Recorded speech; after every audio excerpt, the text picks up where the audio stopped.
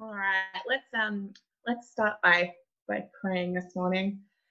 Lord God, we do thank you for your word. We pray this morning that as we learn together, as we listen to you, that your voice would be clear to us. That you would take my words and you would make them make sense to people. Lord, we have hearts that long to serve you and long to be more like you. We pray this morning that you would help each one of us to be transformed by your word. We pray these things in Jesus' name. Amen. Amen. All right. So this morning we are we're kind of continuing this series on demonstrating compassion, but I wanted to start with what comes to mind. I wonder what comes to mind for you when we say that word compassion. And particularly this morning, like maybe there's a particular person that comes to mind when you hear that word. Maybe it's your mum, maybe it's not. Other things that might come to mind, maybe it's about empathy, maybe it's feeling of concern, maybe you think of actions like feeding the hungry or caring for people who experience poverty. Maybe you think about being generous with time and money. It's about giving to other people. Maybe it's about meeting needs, maybe meeting the needs of other people, bringing comfort in times of grief and distress. I think it's all of these things, all kind of connected together. And in this series, we're kind of working through what it means for us as individuals and as a community to have this value of demonstrating compassion. This morning, we're continuing this series, and David last week started by looking at some of the life circumstances of Paul. And Paul experienced a lot of suffering in his life, and he found his comfort in God and in the prayer of and support of his community. But he also recognized that this comfort he received wasn't just an end in itself. He received this comfort so that he could also offer it to others. God's compassion that was extended to Paul allowed Paul to draw on God's compassion to bless others. So we're going to build on that this morning as we think a bit further about how demonstrating compassion is connected to one of our other values here at Northern, deepening spirituality. So how might demonstrating compassion be a spiritual action?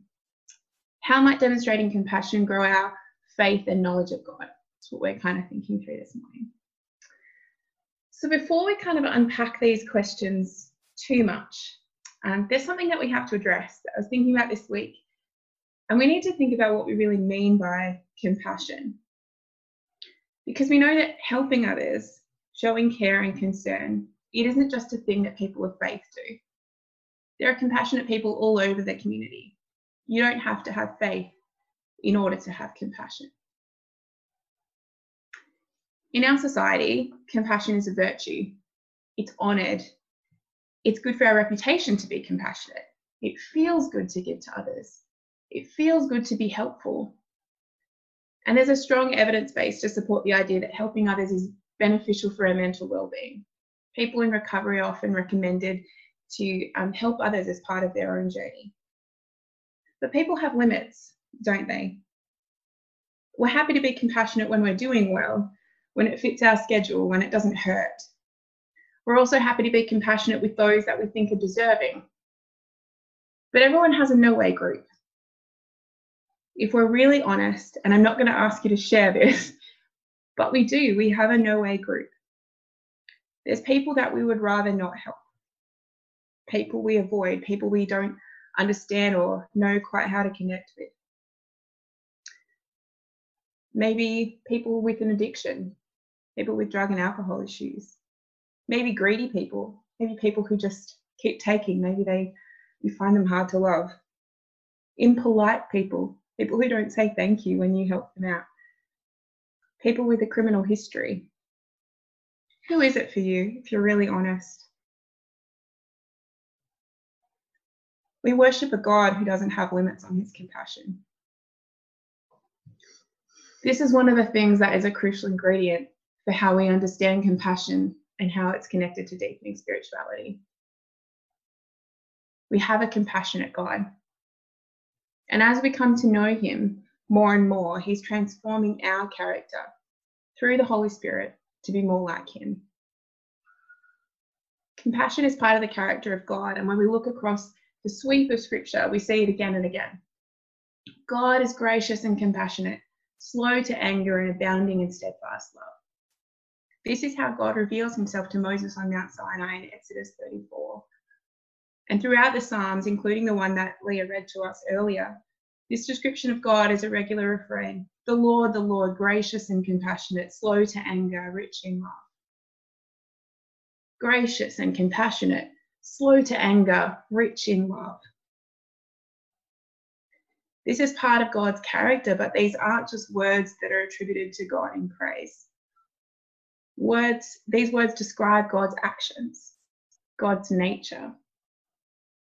Across the Old Testament, again and again, we kind of see God engaged with people in this cycle. He hears about their distress, he has compassion, and then he delivers them.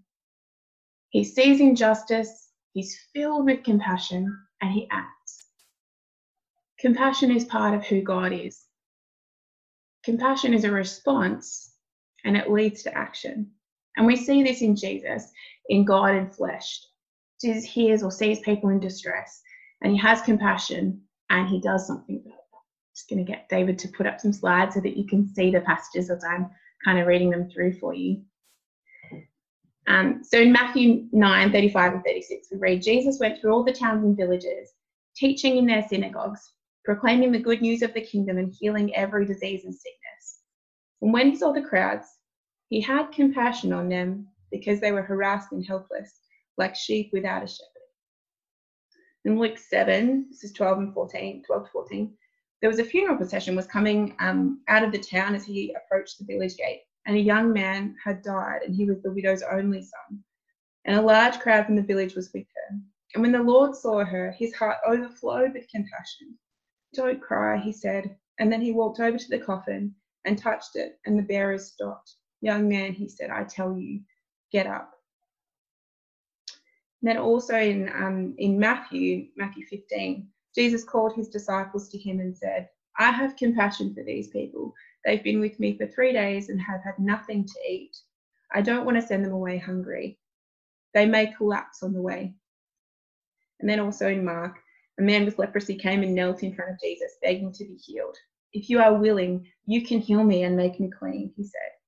Jesus, moved with compassion, reached out and touched him. "I am willing," he said, "be healed." And instantly the leprosy disappeared. The man was healed. As compassionate acts, we see that Jesus he's teaching, he's listening, he's comforting, he's healing, he's feeding, he's raising people from the dead. There are countless actions that Jesus takes as a result of feeling compassion. Compassion doesn't necessarily describe the kind of action that's involved, but the heart behind it, the motivation, where it comes from. We often think about, and it depends where your brain went to start with this morning. We think about compassionate actions as meeting physical or emotional needs usually. And on the surface, this is definitely the case. But I think there's a bigger picture. When Jesus is healing people, he's restoring sight, he's healing leprosy, it's not just about physical well-being. These actions are also about restoring people to their community. Diseases were unclean and people were excluded from the community, were put into isolation. And it's an action that made sense for the preserving of the wellness of the whole of the community. But for that individual, for that person, they lost their relationships, they lost their community. So when Jesus is healing people, he's also restoring them to their community. He's restoring relationships. So for Jesus, compassion isn't just about the physical or emotional needs of people. It's about future security and justice and restoring shalom. Restoring shalom. I don't know whether you guys talked about shalom much as a word. Shalom's a Hebrew word that loosely translates as peace. It's often translated in our Bibles as peace. But conceptually, it's much more encompassing. One scholar I read this week defined shalom as a picture of community, a life in relationships in which things are the way they're supposed to be. Humans living in harmony and delight with God, each other, and the world. People living lives characterized by love, justice, and faithfulness. Doesn't that sound good? When we take this view of compassion, our compassion extends not just for people we like or people we know, not just for people who treat us with respect, but we learn to love the broken, the hurting, the unlovely. And loving the unlovely can take us to places that are pretty uncomfortable for us. As followers of Jesus, though, we're called to have this character. We're called to be and to continue to become people of compassion. And being compassionate isn't natural, it's not normal. Otherwise, there wouldn't be anyone in need in our world at all. And we don't become more compassionate just by willing it to be so. It's a little bit like patience. I don't know if you've ever tried to be more patient, but it's hard when you just say, just going to be more patient. Compassion's the same way. We can't become more compassionate just because we decide we want to. It's important to decide that, but it's not the only thing. It takes practice. It takes training. And it starts with spending time with Jesus. Jesus is the best compassionate person. And so as we spend time with him and we learn from him in the way that he lives his life and he goes about his work, we see and we are transformed as people who are starting to become compassionate. And then we build on that with our own kind of training. Compassion is a combination of deep love for others, empathy, patience, and presence. And demonstrating compassion, us putting this into action, starts with presence and leads to restoration. So if we're thinking about training, we're thinking about being equipped for compassion, a good place for us to start is to see people the way that God sees them. We learn this through reading and hearing about the way that Jesus saw people. And through prayer, we ask God to help us see people as his creation, as made in his image, as precious first. When we approach others, what happens when we approach others believing that they are precious is that it changes our ability and our desire to be present with them. It changes how we listen to them. It changes what we ask. And this kind of love comes from the Holy Spirit. We can't do this in our own strength or in our willpower. Loving people is hard. We can be difficult sometimes. It's very interesting having your husband next to you while you say that. Don't look at the person that you find it hard to love. Sorry. Compassionate acts for us aren't a duty or an obligation. Compassionate acts flow out of a heart and a character that is set towards love and grace and justice. And this is God's transforming work in us. As we grow in being like Jesus, we will grow in our compassion.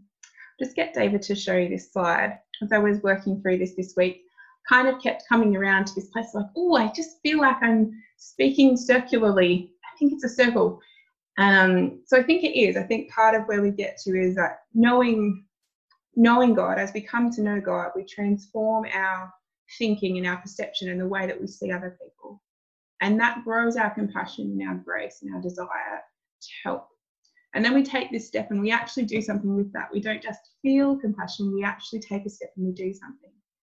And then as we do that action, God grows our faith. So compassionate action doesn't start with us deciding to do something good for someone else. It starts with a decision to listen to someone, to their concerns, their pain, and be present with them in that.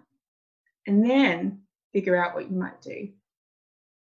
It may be simple. This is a person without a friend. I could be that friend. This is a person without warm clothes on a winter's day. I could give them a jacket. But it might be more complicated. This is a person who's disconnected from their family and they're grieved about that. This isn't easy. We can love them where they are. We can listen to their grief. We can pray. And you know what? Tell them that you plan to pray. Ask them if that's all right. Very few people, even people without a faith, will say no to that. Very few people will say no to prayer.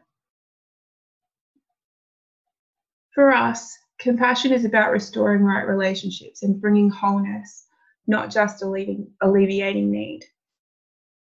So I want you to think about this week. How can you demonstrate compassion to each person that you talk with this week?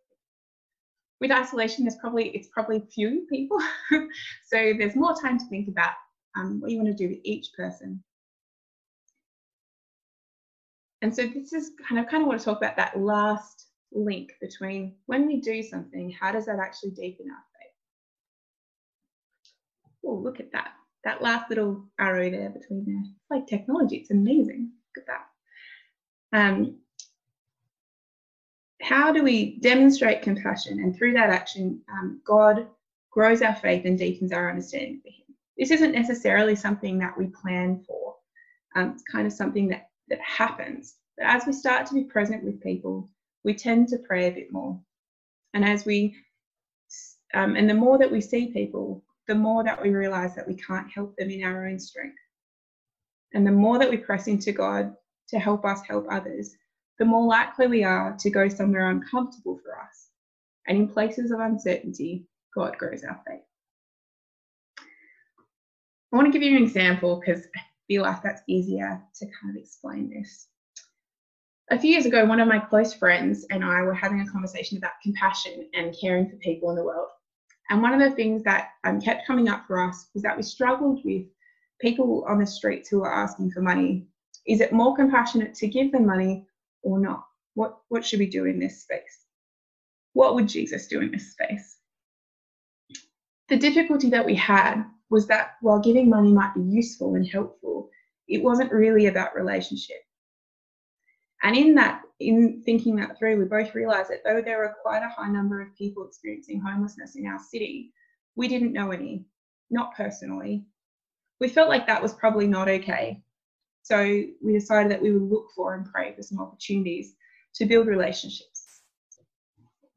And it wasn't long before her husband found out that there was a group opening up church halls overnight in winter for people who were sleeping rough, just to have a place that was safe for the night to sleep.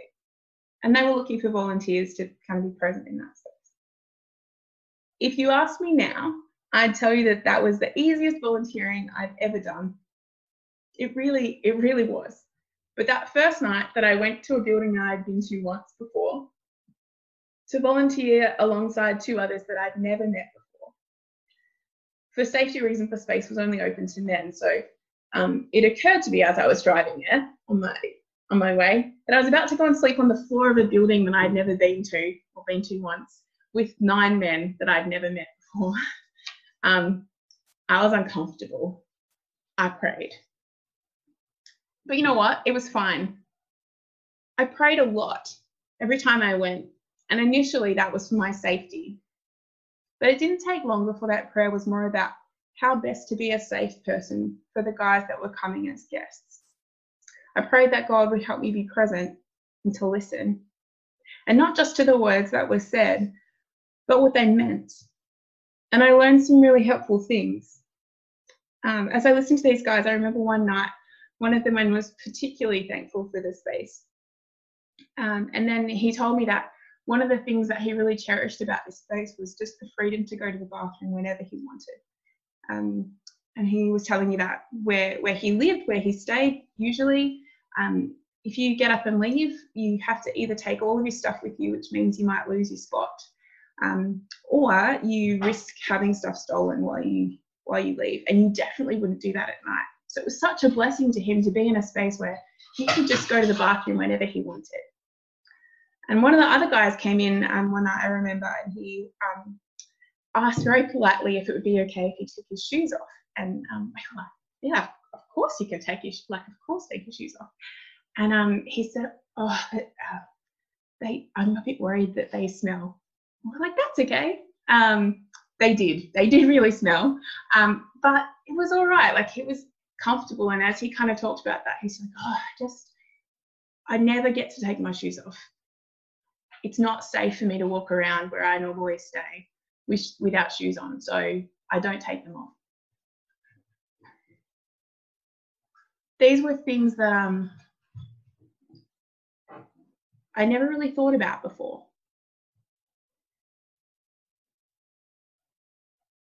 going to the bathroom, taking your shoes off, feeling like you're welcome. These were things that mattered.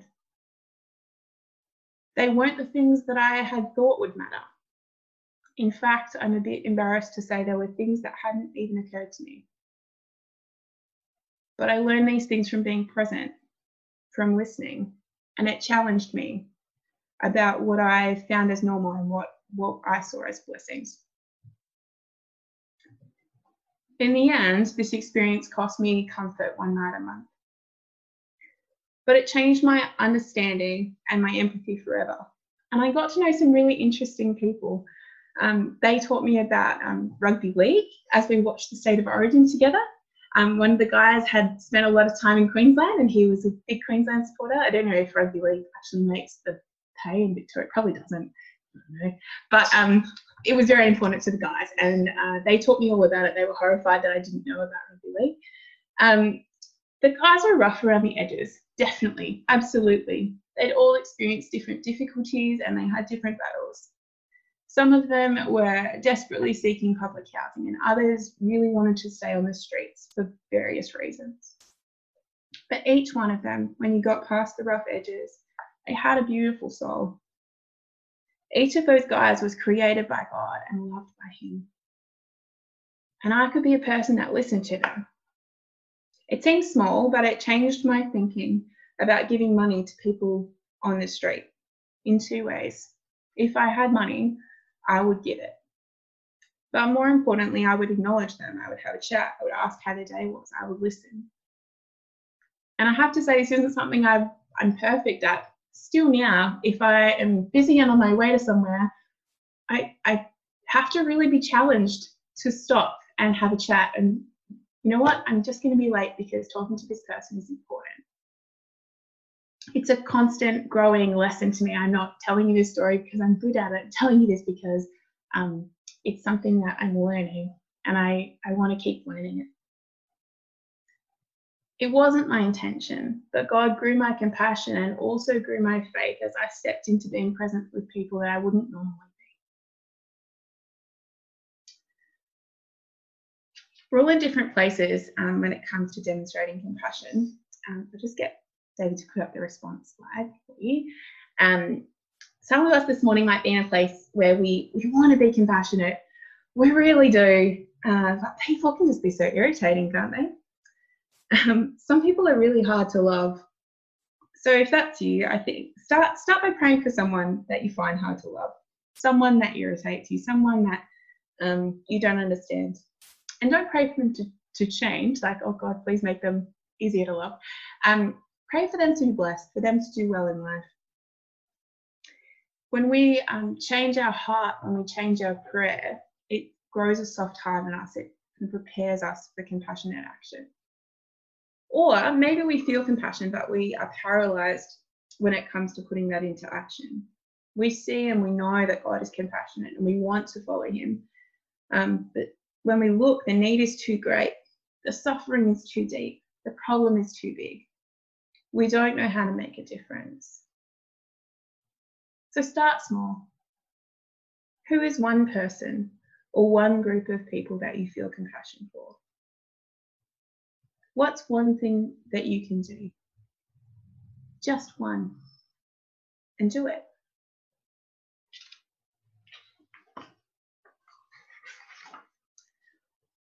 Or maybe this morning you can see a way to help. You know what you could do, but that's uncomfortable. Maybe you're more than happy to help someone that's convenient and it's comfortable. So what are we willing to put aside for someone else? Am I willing to stop and be late for another meeting or be late for something else I've booked in order to have a conversation with someone who matters to Jesus? So take some time this week to be present with someone, even if it's inconvenient. Really listen to them. Or perhaps this morning you feel like you're pretty good at compassion. You see people, you help them, you aren't looking for anything in return. But maybe the part that's you struggling with is, how is this a spiritual action? So this morning I want to ask, how are we engaging with God's vision for compassion as we go about helping and listening and being present with others? Are we just seeking to take actions that make us feel good and that meet a need?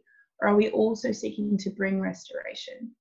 Are we desiring that picture of shalom, a community, a life in relationships in which things are the way they're supposed to be? This week, if that's you, before you take action to help someone, pray about how those actions are contributing to restoration and bringing right relationships to bring justice and wholeness for that person. I'm just going to pray, and I'm going to give you some time to sit with those kind of different actions and where you sit this morning. Lord God, we thank you that you are a compassionate and gracious God, and that you are compassionate and gracious with us. We know that we don't do things perfectly. We know that we don't get things right. And even in this space of demonstrating compassion, we long to be more like you. God, we pray that this week you would help us take one step to be being more compassionate, becoming increasingly compassionate. God, would you soften our hearts? Would you transform our perspective? Would you place actions and opportunities before us to step into? Would you deepen our faith? God, we pray these things in Jesus' name. Amen. Amen.